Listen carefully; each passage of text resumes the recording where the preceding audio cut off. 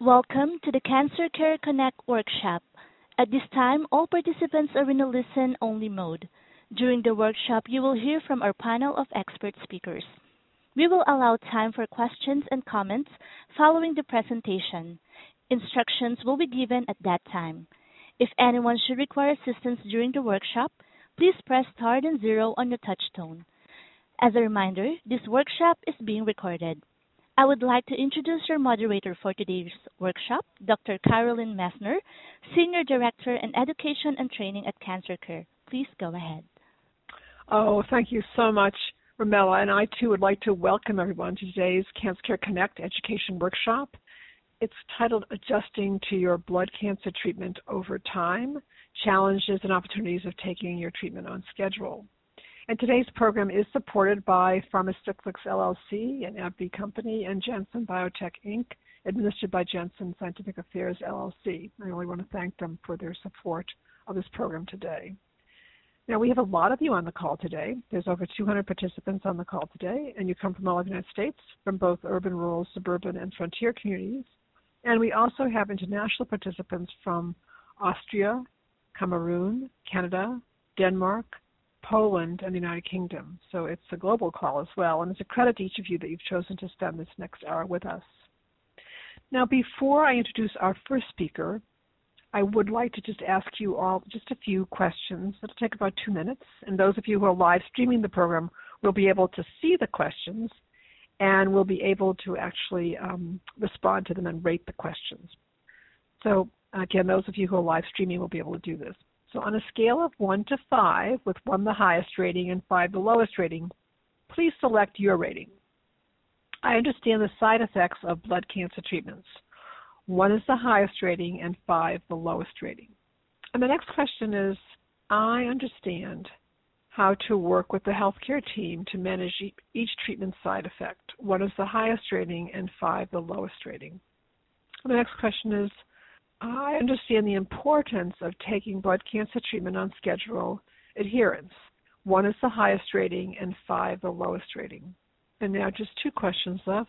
Next question, I understand how to overcome the challenges of taking pills on schedule. 1 is the highest rating and 5 the lowest rating.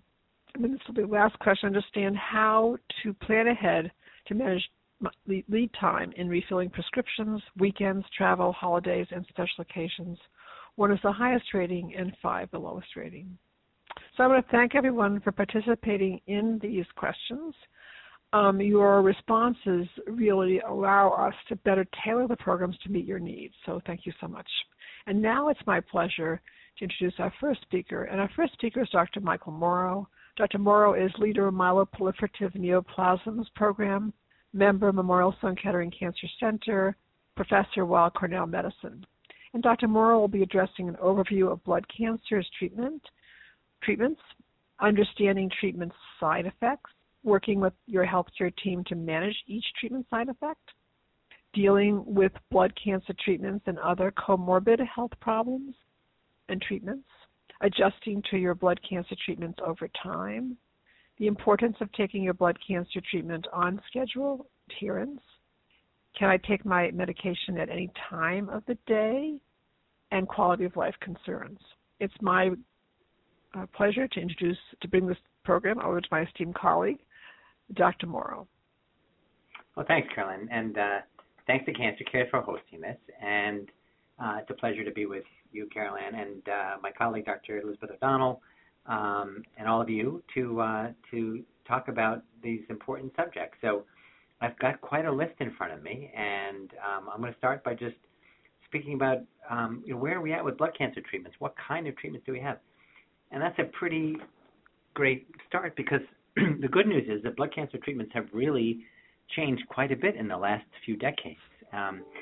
Historically, blood cancer was treated as best we could, often with what we might view as conventional chemotherapy, which, in honest, did have some side effects that were, could have been quite serious and hard on patients. The blood is a continually regenerating part of our body. So, a lot of the early treatments of blood cancers were chemotherapy or drugs, chemicals that would essentially hurt bad blood more than healthy blood, although it often hurt both to a degree. And we were able to treat many different blood cancers with a broad array of different chemotherapy drugs. We also had medications that could affect the metabolism of cancer cells, and things that we'll call anti-metabolites, things like that. But that was a very, as many might say today, a bit of a historical approach. We still use many of those medications today. Some of them are tried and true. They're very predictable, and we've come a long way in supporting people through those treatments where even if the blood counts do diminish or even sort of are absent for a period of time after some treatments for blood cancer, they will recover. We have growth factors which help blood return back healthy and quicker with less complications. Such strategies and other things have really blossomed. But what I'd really like to say is that targeted cancer treatment is what we think of more and more today. And in some diseases, we are at the point where we're using what one might consider a non-chemotherapy treatment. And that's a bit of a misnomer because any medicine is a chemical or it's a chemotherapy. It's an anti-cancer drug. It's just the nature of those medications. So targeted drugs also is a bit of a broad term and really not specific. Think of them as smarter drugs, things that are very discrete, that will only affect the cancer cell at its root cause, something very specific to that cancer cell, something that may not do any or very little damage to any other cell except for the cancer cell that we're trying to get rid of. And it can do it in a very maybe sort of a stealth way or an efficient way where it doesn't cause a lot of damage on the way out or take any innocent bystanders, healthy blood cells along with it. And it really can exploit, I hate to use this analogy, but if a cancer cell is kind of like a bomb and you're looking to say, what wires do we need to cut to get it to silence it, to make it harmless? That's exactly what we're down to, where we can identify discrete genetic abnormalities, discrete features, markers, proteins that are up, down, on, off, to treat. So that's the approach. Cancer drugs can include antibodies, oral targeted drugs, intravenous targeted drugs, injectable targeted drugs. Some of them can be given by other routes, depending on the cancer. They are complex, but in general safer, smarter, and better than they ever were. Let's turn to my next topic because I got a lot to cover. Treatment side effects. Very much tied into what I was just speaking about. The side effects have changed. The good story with targeted therapy is we often have a very broad range of medicine we can use without causing a lot of collateral damage or side effects. But that doesn't mean that there aren't side effects. In fact, we have to be even smarter there. Because they're different and they may be sort of stealth or very narrow, we may see side effects that we sometimes don't always predict. And we set a very broad horizon line and say we need to look and be aware of any side effects that can come. The proper studies are always done to try to understand side effects, but we do have this good problem in that sometimes medications are studied as best we can, and when they're brought to patients because of their excellent results and their excellent safety, but then we still need to follow them even after they've been approved and considered to be standard or mainstream to make sure we don't pick up on any side effects. So reporting side effects is probably the next topic, and that's where the partnership really continues. Yeah, I've been working in clinical trials for my career over 20 years, and the best partner I have in research is my patient, who's telling me is sort of ferreting out what side effects in medicine may be having, and if we have a good relationship and open dialogue, I'm hearing about it, I can analyze it, I can compare it to other patients, and we can make conclusions, and we can how to work on how to circumnavigate or work around side effects, how to mitigate or reduce or eliminate them, and get to a better day where we've got so much more knowledge on hand to manage the pluses and minuses of chemotherapy. So talking to your healthcare team to manage treatment side effects is, think of it as just a vital part of the relationship between a cancer physician and their patient and family and caregivers. Some suggestions, and Elizabeth probably have others too, is diaries, alarms, you name it, to try to give us. We're scientists. We love that stuff. So write it down, record it, track it, graphs, whatever you want to generate. I mean, we don't want you to be spending all of your time being scientists with us, but whatever you can offer is really helpful, and I think it's a tremendous benefit. The next thing to mention is dealing with comorbid health conditions. I work a lot in chronic leukemias, CML, for example. I'll just use an example here. One of the most important things we've come to realize is that a lot of folks with CML can do really well with treatment, and it's oral medication, which is well tolerated and can have a limited number of side effects. But there seems to be a little bit of a story with cardiovascular health, and some of the medications can sort of intensify some risks and even cause some problems. So knowing about someone's cardiovascular health is vital. So cancer treatment nowadays does not mean that all other health care gets put on hold, for sure. All other health needs to be kept moving at the same speed, sometimes at a different speed, with different monitoring and stepped-up testing to make sure there aren't any unanticipated side effects or unanticipated effects on other health conditions. Even the most common things, diabetes, high blood pressure, things that affect a lot of people, can change with different cancer treatments. So we have to look at always have to be holistic, as we say in medicine. Your cancer team needs to be taking care of the whole you, hear about everything about you, your other medicines, your other health issues, changes that are happening there, so we can navigate successfully forward. Adjusting your blood cancer treatments over time. So this is what we do.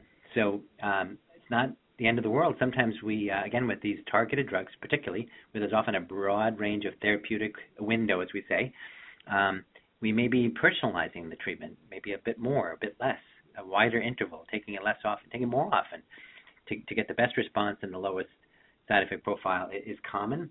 A lot of our historic treatments were very algorithmic. You know, if you were 2 meters squared by your height and your weight by a formula that we use, you would get a certain dose of chemotherapy. We really wouldn't adjust it.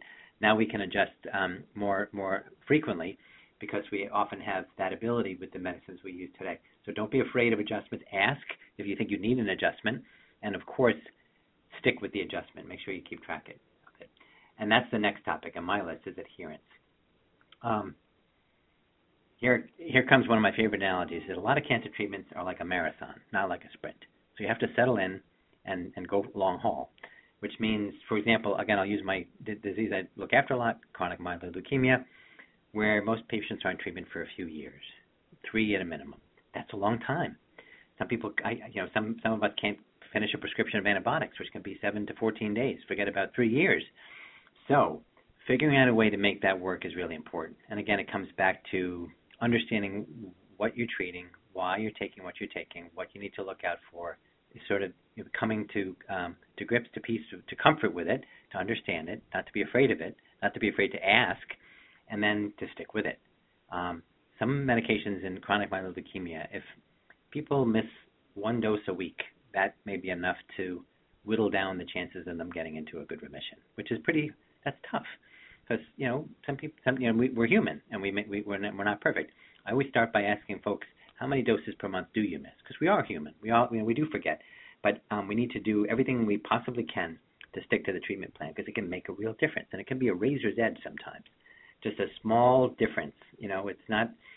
And another thing just is coming to mind: be honest, be transparent.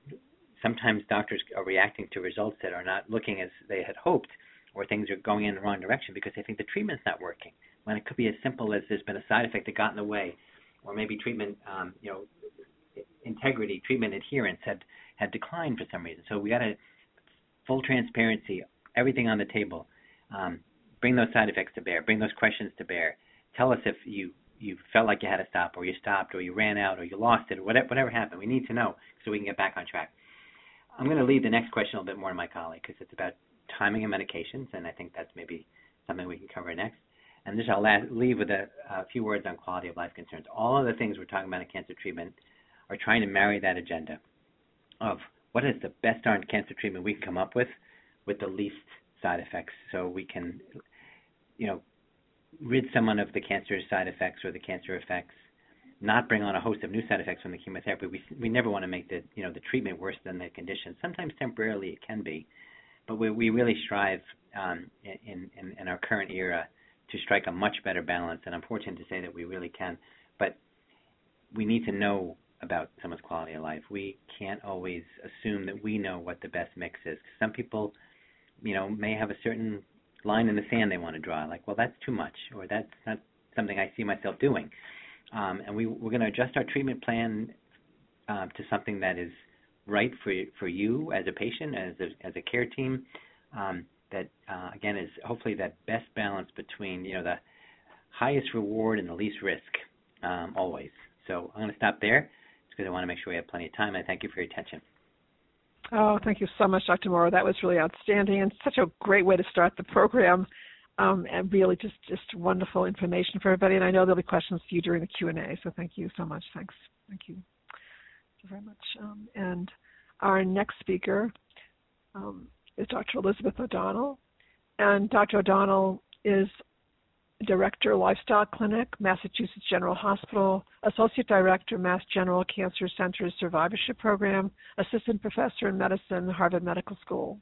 And Dr. O'Donnell will be addressing the value of time of day, consistency in taking your pills, challenges to taking your treatment on schedule, practical tips and opportunities to overcome them, review of resources to remind you to take your pills on schedule, planning ahead, lead time in refilling prescriptions on weekends, travel, holidays, and special occasions, communicating with your healthcare, with your hematology oncology team about adherence, including your pharmacist, guidelines to prepare for telehealth, telemedicine appointments, including technology, prepared list of questions, follow-up appointments, and discussion of open notes, and the role of lifestyle balance and activity in taking your treatment on schedule.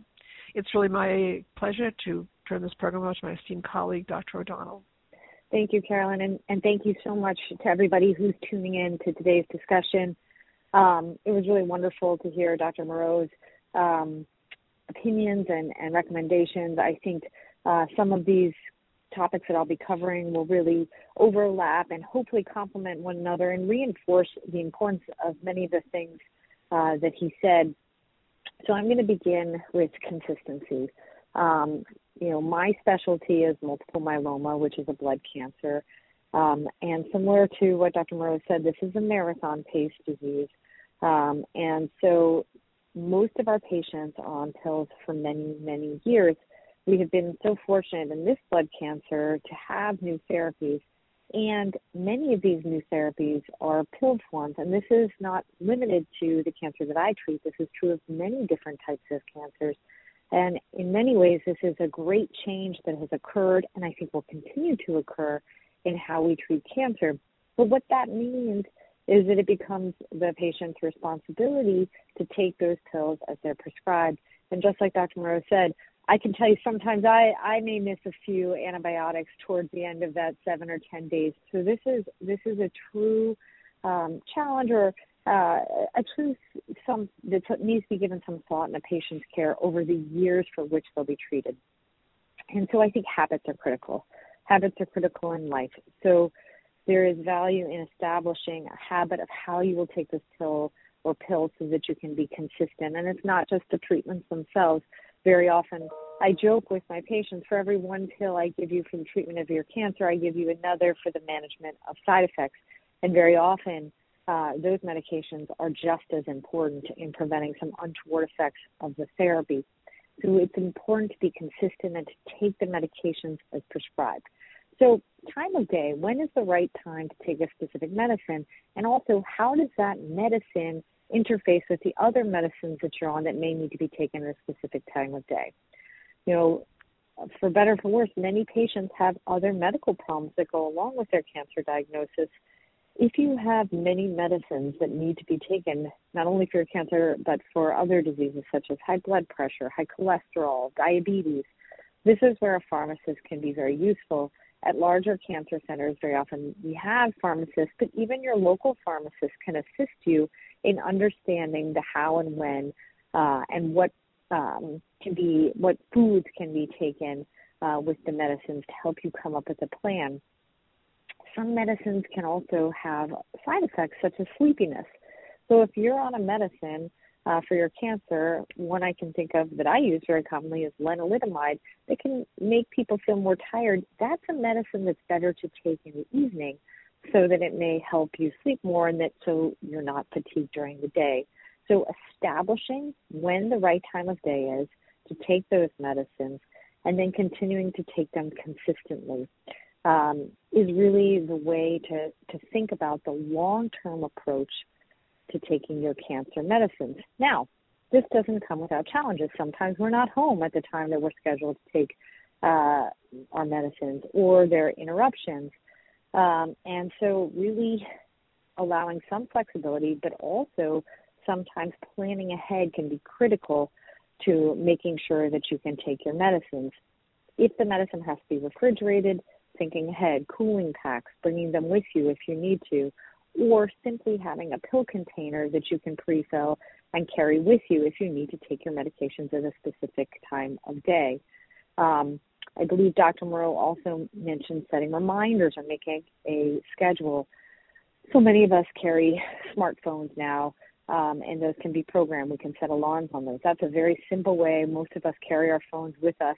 We're more likely to have them on us than anything else. So, that trigger, that alert that it's time to take your medications, that's one very simple thing that you can do. Filling pill boxes, and also even blister packs can now be made that can help you keep track of what you've taken. It can be sometimes hard to remember if you're taking things straight from the bottle, whether or not you've taken this morning or this afternoon's dose, particularly if you're taking it day in and day out, year in and year out. So pre-filling a pill box or keeping a log can be very helpful just in terms of the accounting of whether or not you have taken your medications. Setting reminders, setting alarms is another really great way to keep yourself on track. There are even pill bottles now that can alert you that it's time to take your medications. And so, those are some very basic ways that you can remind yourself, but also just habits. When you do something at the same time of day, every day, whether it's waking up or going to bed, you get used to that rhythm. And so really thinking about your treatment as something that's part of your day, part of your habit, so that it's not forgotten, so that it's part of everything you do on a daily basis. A lot of these medicines, particularly those that come from specialty pharmacies, do require some planning ahead. And so I know for some of our medications within myeloma, we need to call at least a week in advance to ensure that the medication is mailed directly to the patient.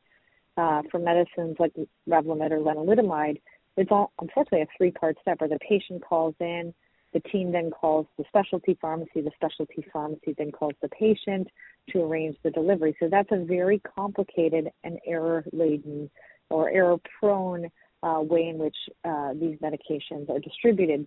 So what that means is that as a patient, you have to be proactive in planning ahead, making sure you order well in advance of when you're going to need your next pill bottle, so that if anything does go awry, as we know invariably in life, things don't go as well as planned, that you have your medicine in time.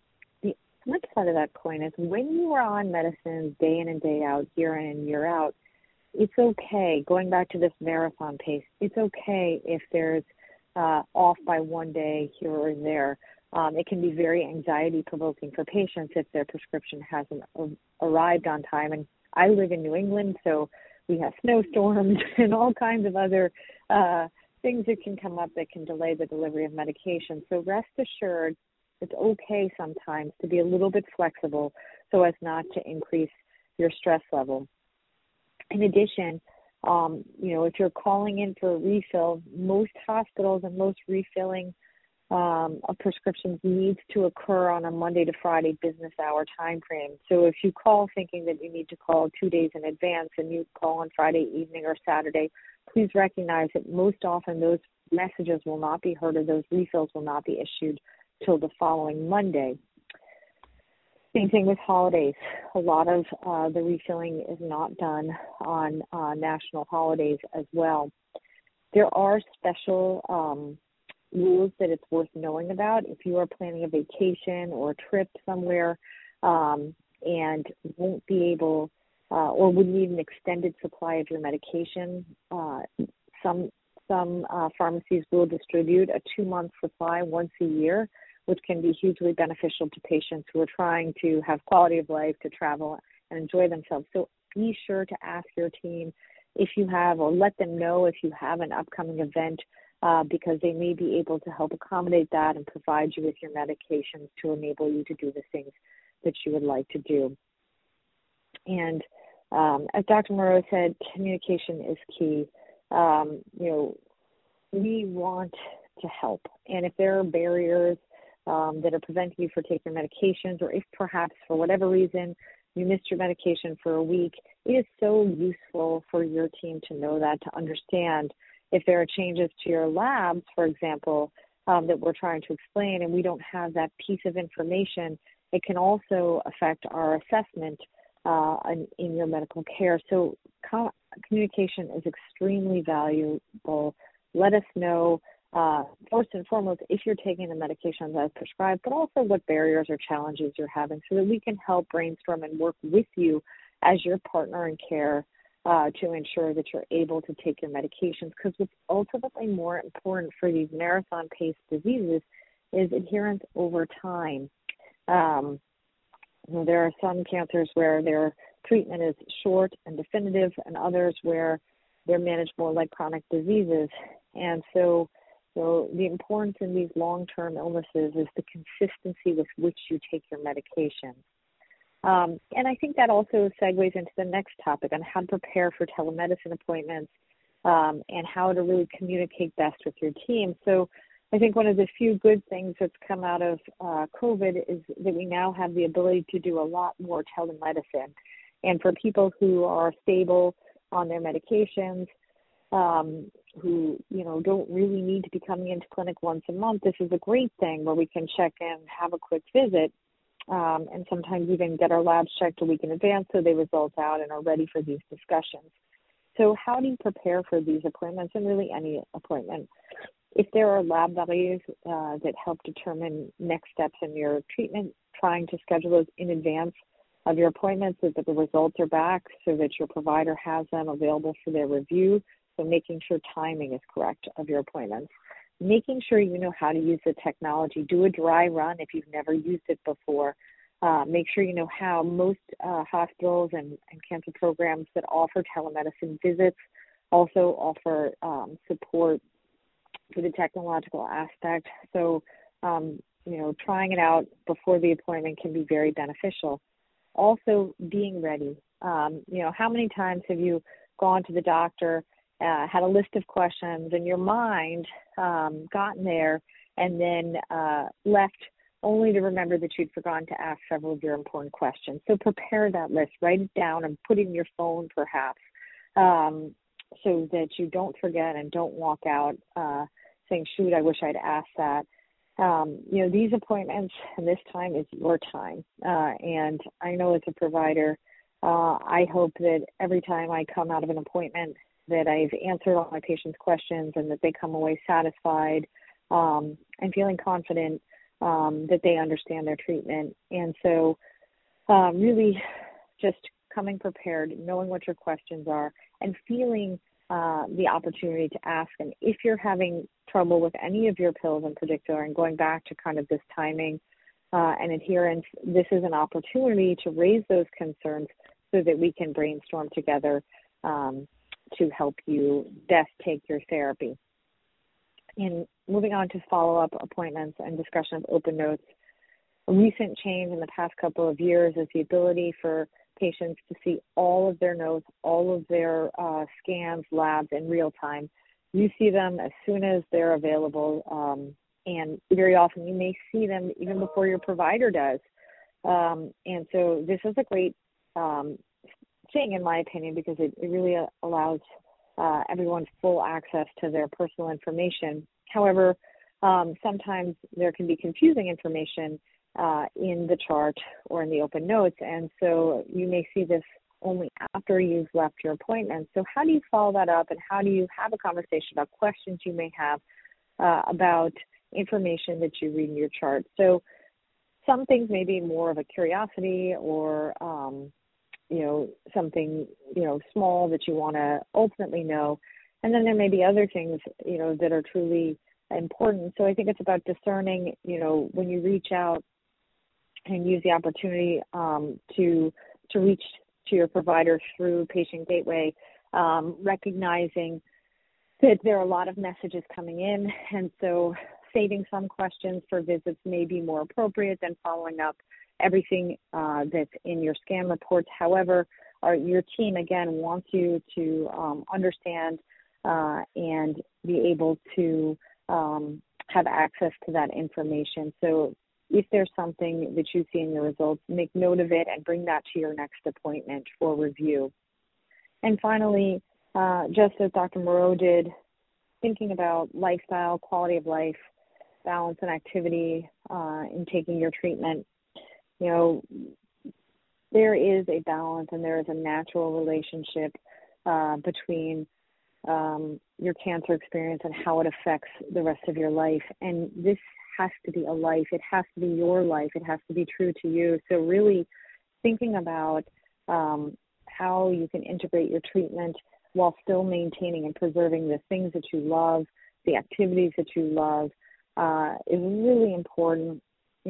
Maintaining activity levels, doing things that are good for you. So eating well, exercising, sleeping well, having relationships, socializing.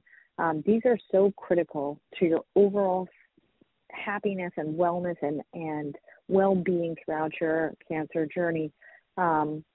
I really emphasize this with all of my patients, that there has to be a balance in life between really taking and tackling your cancer care as your number one priority, but also preserving a life and making it work together. And so, again, working with your care team, understanding what your values are, is really how we create the alignment that will ultimately enable you to have your best quality of life, your best life possible. And I think that everybody is on the same page in terms of that being the number one priority. So I really appreciate the invitation to participate in today's conference. Thank you all for your attention. Carolyn, back to you. Oh, thank you so much, Dr. O'Donnell. That was really outstanding as well, and just really, the highlighting of people also incorporating many things to make their lives just so much better. And I think that's a theme throughout both your presentation and Dr. Morrow, and I think it's wonderful. And I'm sure we'll have that continuation of questions during the Q&A as well. So thank you. Thank you so much. I'm just going to say a few words about cancer care services just so that you can understand the free programs and services that you can access from cancer care. So Cancer Care is a national nonprofit organization, so that means anyone in the United States can access our services. We have a Hope line, it's an 800 number, and a website as well. Now, for our international participants, you certainly can contact Cancer Care to our website, post a question. One of our oncology social workers will answer your question and help to connect you with resources in your community, in your country, in the world that would help you with the issues that you may be confronting. So what happens? What can Cancer Care do for you? So many people call our Hope line, and when they call the Hope line, it's answered by an oncology social worker. We try to have really people in queue waiting for calls to come in, so there is no wait time when you call. There's someone who picks up that phone pretty quickly. And usually people identify what their question or concern is. The social worker helps to identify or help them with it, and then actually does go up with them all the services that Cancer Care offers. So what are those services? So first of all, we do offer support, so a chance to talk with one of our oncology social workers, either individually or in one of our online support groups. And many people find those very helpful in terms of support. We also do offer practical financial and co-payment assistance. And the financial assistance is restricted to people in the United States, but again, for international participants, there are in your respective countries, areas, there are international groups that do provide help to people living with cancer, so please be aware of that. There are many organizations, so if you have that question, you can post it on our website, www.cancercare.org, and one of our oncology social workers will assist you to find a resource to meet your need. We also have a case management team. They're a team of staff who actually will help you if we don't have the resource. Many people call about issues around having enough funds for food or for housing or for so many different things. And so what our staff will do is they will go with you virtually, and they'll stay with you and try to find a resource to meet your need. It could be multiple resources to meet your need, and they will actually stay with you until you get the need that get your need met. That's really important. We also offer wellness coping circles. They're small groups, and many people find those very helpful. They're actually a chance to interact with a number of other people. It's a combination of educational and emotional and social and practical assistance in these groups. And so that's another resource, and you can find that resource on our website under community programs. And then in addition to that, we offer these workshops, about 75 of them per year, sometimes more. And we also offer a number of publications. So that gives you a thumbnail sketch of the services that Cancer Care offers, all of which are free. And now, before I move on to the Q&A, so please get your questions ready. I just want to ask you all a few questions. Again, those of you who are live streaming will be able to see the questions. It will take about 2 minutes to answer the questions, and then we'll move right on to the Q&A, because I know many of you have questions. Some of you have already posted questions because you've been on other programs, but if you haven't, we'll explain to you how to do that. So the first question I want to ask all of you is, and those of you who are live streaming will be able to see the questions and rate your answer. So the first question is, as a result of what I learned in this workshop, I have greater confidence in my knowledge of the side effects of blood cancer treatment. 1 is the highest rating, and 5 the lowest rating. And the next question is, as a result of what I learned in this workshop, I have greater confidence in my knowledge of how to work with the healthcare team to use their tips and suggestions to prevent and manage treatment side effects. 1 is the highest rating, and 5 the lowest rating. And the next question is, as a result of what I learned in this workshop, I have greater confidence in my knowledge of the importance of taking blood cancer treatment on schedule or adhering to my treatments. 1 is the highest rating, and 5 the lowest rating. And now just 2 questions left. As a result of what I learned in this workshop, I have greater confidence in my knowledge of practical tips to overcome the challenges of taking pills on schedule. 1 is the highest rating, and 5 the lowest rating. And this will be the last question.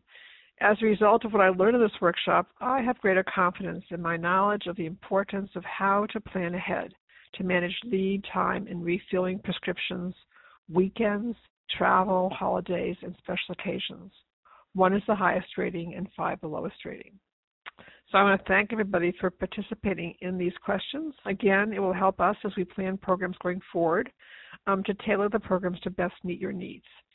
And now we have time for questions. I'm going to ask Romella to bring all of our speakers on board, and we're going to try to take as many of your questions as possible. And Romella will explain to you how to queue up for questions. Romella?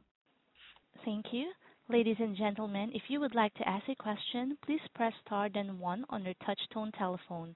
If your question has been answered and you wish to remove yourself from the queue, you may press the pound key. Those of you on the web may submit questions by clicking Ask a Question. And we have some questions for our online participants, so I'm going to start with those. So this is a really excellent question. So this is a good question. I'm going to have both of our speakers address this one. It's a topic of great interest here. When taking medications, and I'm going to ask Dr. Morrow to start, when taking medications, do I have to alter or limit daily activities? That's a great question. That's the kind of question to ask as you're, maybe initiating therapy, because, every medicine is different. There may be side effects that could be stronger or less, for that matter, depending on what you do around or after the time you take medication. There may be certain precautions.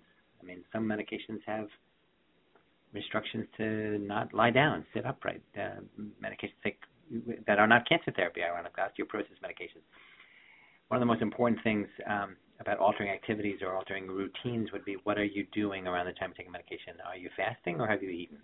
Should you be taking this on a full stomach or not? Should you be worried it could cause some sort of change in your condition or your parameters where you'd want to be doing more or less? So definitely a question for the provider team to ask, because every medication is different, especially targeted therapies. We may be getting into some, more distinct or unique side effect profiles rather than, usual. So always ask. Excellent. And Dr. O'Donnell, do you want to add to that? So I think, for the most part, there should not be huge limitations to what you do in your life. Just as Dr. Mark said, you may want to make sure that there are certain restrictions about taking your pills, but I think very often, the best medicine is just carrying on and doing your activities of daily living, and really trying to adhere to the routines of your life to the best that you can, without interrupting your normal to the extent that you can. Excellent. And another question from one of our online participants. I'm going away on vacation. For Dr. O'Donnell, I'm going away on vacation. What can I do to remember my medicines when I am away from home, even packing them to some extent? And I remember taking them as well. Yeah. So this can be really challenging, and this can actually be very stressful for some people, particularly if there's a temperature at which their medication needs to be kept. So I'd say there are two parts to this. One is, maintaining your routine. So setting your alarm, using your phone is a great way to do that so that you remember when you're doing your activities. And then it really depends what your mechanism is for keeping your pills at home. I really do encourage people to use pill boxes or sorters so that you're not left, staring at the bottle saying, did I take it this morning? I can't remember. And then putting them out and counting them to see how many you've actually taken. So, when you travel, pre-filling that pill box so that you have your medications for each day can be vital. And then the other thing, too, which often comes up for patients who've been on some of these chronic therapies, and again, I'm going to use the same example, which is lenalidomide, because it's used so much in night cancer. Patients are often on this medicine for 3+ years, and sometimes we'll say, can we time your break so that you're on vacation then so you don't have to remember it and taking it during that time? Give you a true vacation from it, and maybe even take an extra week if it doesn't line up, and adjust the schedule so that if it does affect your energy or cause side effects, you get that vacation from it. And it really comes back to that conversation with your team about what your priorities are. If it's, in my opinion, if it's safe for a patient to take a week off, I say take that vacation. Be fully energized, enjoy yourself, don't worry. So those are two thoughts or suggestions that I would have for you. Excellent. And what about remembering to just pack them? I know a lot of people run into trouble because they forgot to take the pills with them. Well, and that can be a problem. So if you're somewhere, some of your pills could be called into CVS and refilled should you forget to bring them, but others, like your cancer medications, would not be easily refilled. And so, I think making a packing list, checking it twice is a really good thing, so that you know that you have those with you. And then the other thing is how you carry your pills. And so if it is something that is critical for you to take, keeping it in your carry-on versus checking it through is another suggestion, so that if your bags get lost or delayed, you're not without your medication. So, having a satchel within your carry-on bag may be a good strategy for ensuring that your medicines are with you when you need to take them. Excellent. Thank you. Thank you very much. And a question for Dr. Morrow. My son will be heading off to school. He has pediatric leukemia. What can I do to help him take his medicine when he's out of the house? Well, if I heard right, that's someone off to university. And I think the same rules apply that Elizabeth had shared, and I tried to maybe mention as well, tools that we want to use to stay adherent to medications. I'll make a leap of faith here and say that a young gentleman off to university may be more tech savvy than the parents, and reminders, things in the technology suite that we all use day in and day out can really be great help. But nothing also beats just the human factor. It depends on one's transparency. But at university is going to be often a student health center. I always tell people not to familiarize, to engage. They can be really helpful, supportive. Mentors or faculty that so there can be some, but that's assuming that confidentiality is that's within the boundaries of what is acceptable by that person and family, etc. And not necessary to wear the badge of needing to take medication if one doesn't need to. As long as it can be something that can be only known to those that absolutely need to. And I think there are certain ground rules on that. So I would look at that, and then don't be shy to tap into the research that are available. Again, tap into the technologies, the reminders. I personally have a young university student who's overseas, and gosh, I can't imagine what the world used to be like. I'm able to text and FaceTime with her all the time, and so I would get a plan together for a little bit of a sign that everything good, medication's on board. If it's daily, that might be a little bit cumbersome, but if that works, that might be it. So use all the tools available. Excellent. Sounds like a good plan. Very helpful. So this question for Dr. O'Donnell. My mom cannot keep track of her medication. I will be returning to work soon, and I cannot make phone calls during work hours. We use a pill box, but still she gets mixed up. Other than finding a caretaker, what else can we do? Mm-hmm. Yeah, this is really challenging. And you are not the only person. You're not alone in this problem. And so, it takes a village.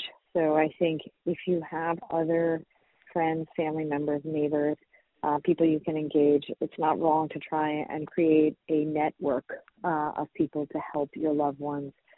We've all been in that circumstance, and so trying to find others who may have the latitude to help do prompts and reminders. There are some visiting nursing services that can be available and covered by your insurance, but I find that those are usually somewhat limited and limited in time.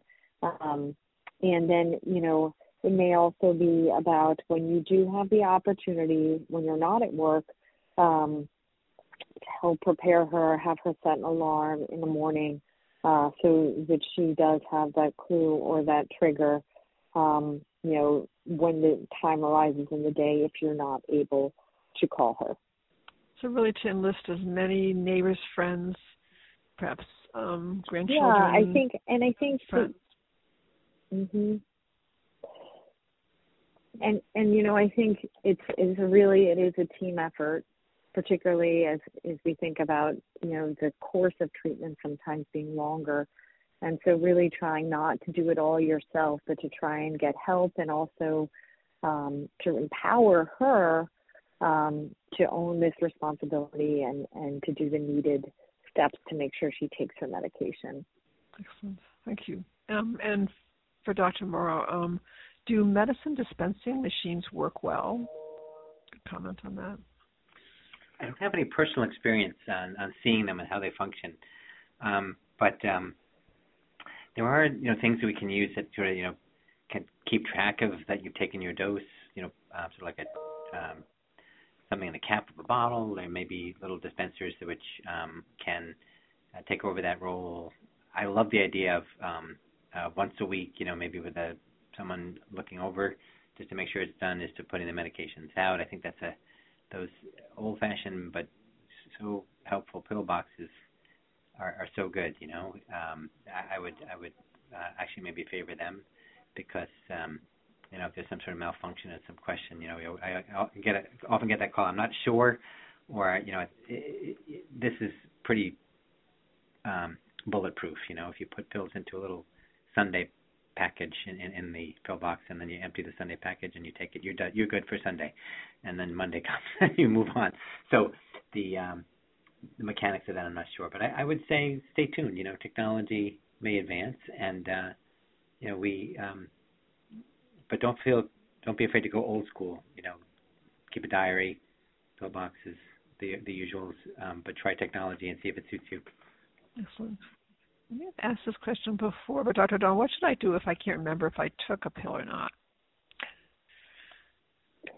Yeah, so this is a true challenge, particularly when you've taken medications day in and day out for a long time.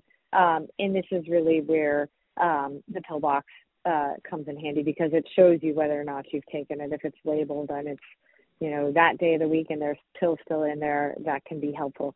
But if you truly don't know, if you're in the circumstance of, did I take it, did I not, you can count the number of pills still left in the bottle and do the math based on when your cycle started to see if you can figure it out.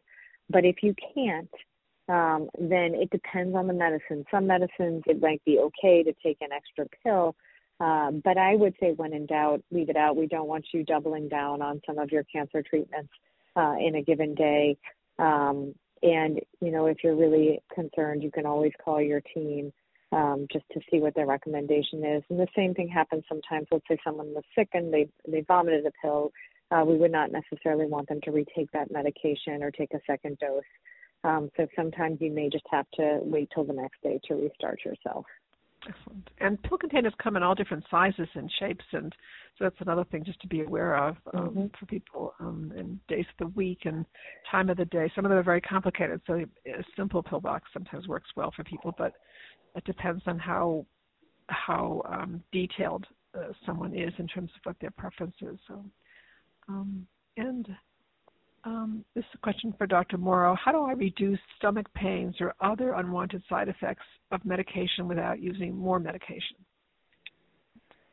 Well, that's probably a pretty common issue because that's the way medications start their journey. And, oral medications in the stomach's not always so accepting. So, but that really requires a discussion with the provider because one clear example I'll give is that, we treat a lot of people with oral chemotherapy for chronic myeloid leukemia, and a very simple and very common medicine used for stomach acid, or literally almost anything that's used for stomach acid if it's used aggressively, can reduce the absorption of certain medications by more than half. So I think this person's question is very insightful. They're saying, besides taking other medications, what can I do? Because they may know that taking what we call supportive care or side effect management medications could actually interfere with the chemotherapy or interfere with whatever the medication is.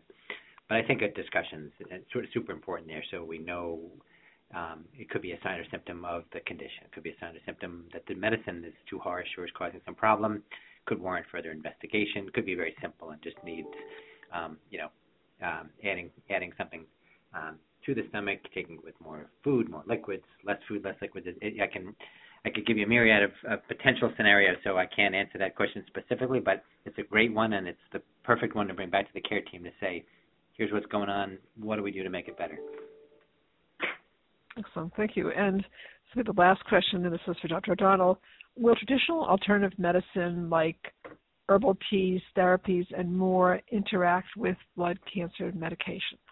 They absolutely can. Yeah, so this is really important. One of my interests is in nutrition and in healthy eating. But one of the questions I get asked most commonly is about supplements. And so I can speak, strictly to my own cancer, multiple myeloma, where they've actually looked at the interactions of things with green tea, with medicines such as bortezomib. And what we found is that it does decrease the efficacy of your cancer treatment. So it is very important as part of your discussion with your oncologist or your team to let them know what supplements or other complementary medications you may be taking. The risk of taking something that is not, a medication where we know what pathway in which it's digested and how that pathway interacts with your cancer treatment is that it can either decrease the effectiveness of your cancer treatment or could potentially decrease the way in which that medicine is cleared, increasing the toxicity of your treatment. So this is a very important question, and, green tea is a great example because in the case of my cancer, we know that it actually does interact with one of our very important cancer treatments. So please, when you are starting new treatments or even taking any of them, make sure you ask your doctor about the supplements and how they interact with your cancer therapies. We may not know how they interact, but we may tell you not to take them so that at least in the active part of your therapy so that we can ensure you're getting the right effective dose to treat your cancer. Excellent. Well, I want to thank our speakers. You've really been phenomenal. It's been an amazing program today. I have to say that although we've done programs like this in the past, I would say that today's program has been the most extraordinary, both in terms of our speakers' answers to the questions and to the questions. We've had a lot of really superb questions today. So again, I want to thank everyone for making this really such a team effort, both people asking questions and our wonderful speakers today. However, we do have many more questions in queue, and so I do want to kind of address that issue. So for those of you who have a question that you didn't get a chance to ask, for those of you who asked a question, and for those of you who are thinking of a question you'd like to ask, we recommend that you all take your questions back to your treating healthcare team. They, of course, know you the best. They know the medications you're taking. They know everything about you and all the details of your blood cancer. And so please take your questions back to them. Remember, your healthcare team consists of your physician, but also consists also of an oncology nurse, oncology social worker, patient navigator, financial assistance people, quite a large physical therapist, a large group of people. And actually, so it may be that when you bring your question to your healthcare team, that your physician will then direct you to other members of the team to help you with your questions and concerns. And of course, you always can call Cancer Care. We'll be sending you a SurveyMonkey evaluation tomorrow, of an evaluation of the program for your comments, but also that will include all of any resource that we gave out during the program that you'll be able to kind of use as a resource. You'll get that resource so that it's not just an evaluation, it also includes information that could be valuable to you. And most importantly, as we conclude the program today, I would not want any one of you to feel you're alone in coping with a blood cancer, any type of cancer. I want you to now know that you're part of a community of support, both your healthcare team, and we are available to help you with Cancer Care, and many other organizations that partner with us on these programs as well, are all credible organizations. And we do recommend that if you have a question or concern, that you bring it to your healthcare team. And we also know that you like to research questions on your own. Please go to the organizations that we've listed on, on our website as organizations that are credible, well-respected organizations that really carefully research the information. So if you'd like to gather more information, but remember, your healthcare team are the people treating you, and they're the ones who know the most about you. Again, I want to thank you all for your participation today, and I want to wish you all a very fine day. Thank you all. Ladies and gentlemen, thank you for your participation. This concludes the workshop, and you may now disconnect. Everyone, have a great day.